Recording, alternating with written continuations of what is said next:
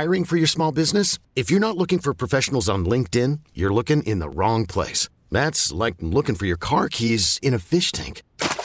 LinkedIn helps you hire professionals you can't find anywhere else, even those who aren't actively searching for a new job but might be open to the perfect role. In a given month, over 70% of LinkedIn users don't even visit other leading job sites. So start looking in the right place. With LinkedIn, you can hire professionals like a professional. Post your free job on linkedin.com/recommend today.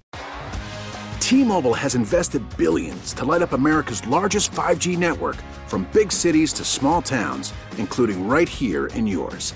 And great coverage is just the beginning. Right now, families and small businesses can save up to 20% versus AT&T and Verizon when they switch. Visit your local T-Mobile store today.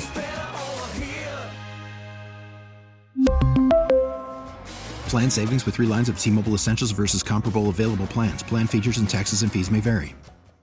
Good morning. It's Tuesday, May 11th. I'm Larry Richard. And I'm Kevin Battle. This is the News Radio KDK Morning Brief, brought to you by Gutter Helmet. It begins today. The westbound lane of Fort Duquesne Boulevard from Stanwix to 7th will close until October 7th. The Pittsburgh Downtown Partnership will use the roadway to host events in hopes of increasing foot traffic to nearby restaurants. Move up the date. A bipartisan group of Pennsylvania lawmakers are urging Governor Tom Wolf to lift all his COVID-19 restrictions prior to May 31st. They say moving it up to Friday, May 28th would allow employers to capitalize on the entire Memorial Day weekend and help recover from losses. School leadership said February layoffs were necessary to reduce financial hardships brought on by COVID-19. But an arbitrator has ruled that Point Park University must reinstate 17 faculty members. AccuWeather says a mix of clouds and sun, high 57. Tune in to 100.1 FM and AM 1020 KDKA.